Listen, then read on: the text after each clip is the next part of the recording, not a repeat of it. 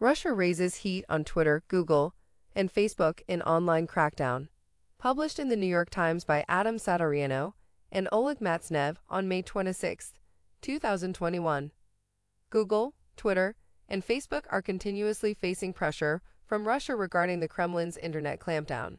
Roskomnadzor, the internet regulator in Russia, has lately increased its demands for Silicon Valley firms to wipe out online content rendered illegal.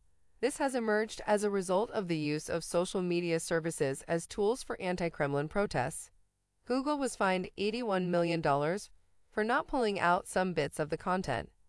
Twitter and Facebook, on the other hand, have been ordered to preserve all Russian user data until July 1st.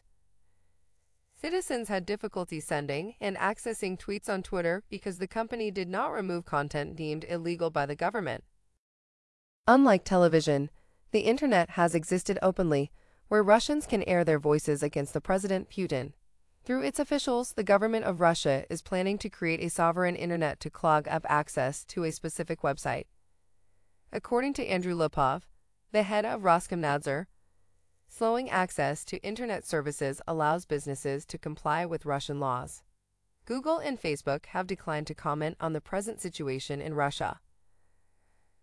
According to a Twitter statement, access to free internet is a basic right for all inhabitants.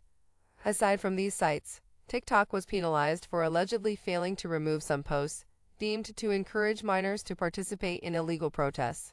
On the other hand, Google was recently warned to remove restrictions that prevent the inclusion of specific information from media outlets such as Sputnik.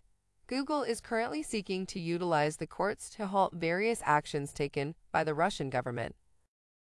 It has previously sued Roskomnadzor to contest a directive to remove 12 YouTube videos related to opposition demonstrations.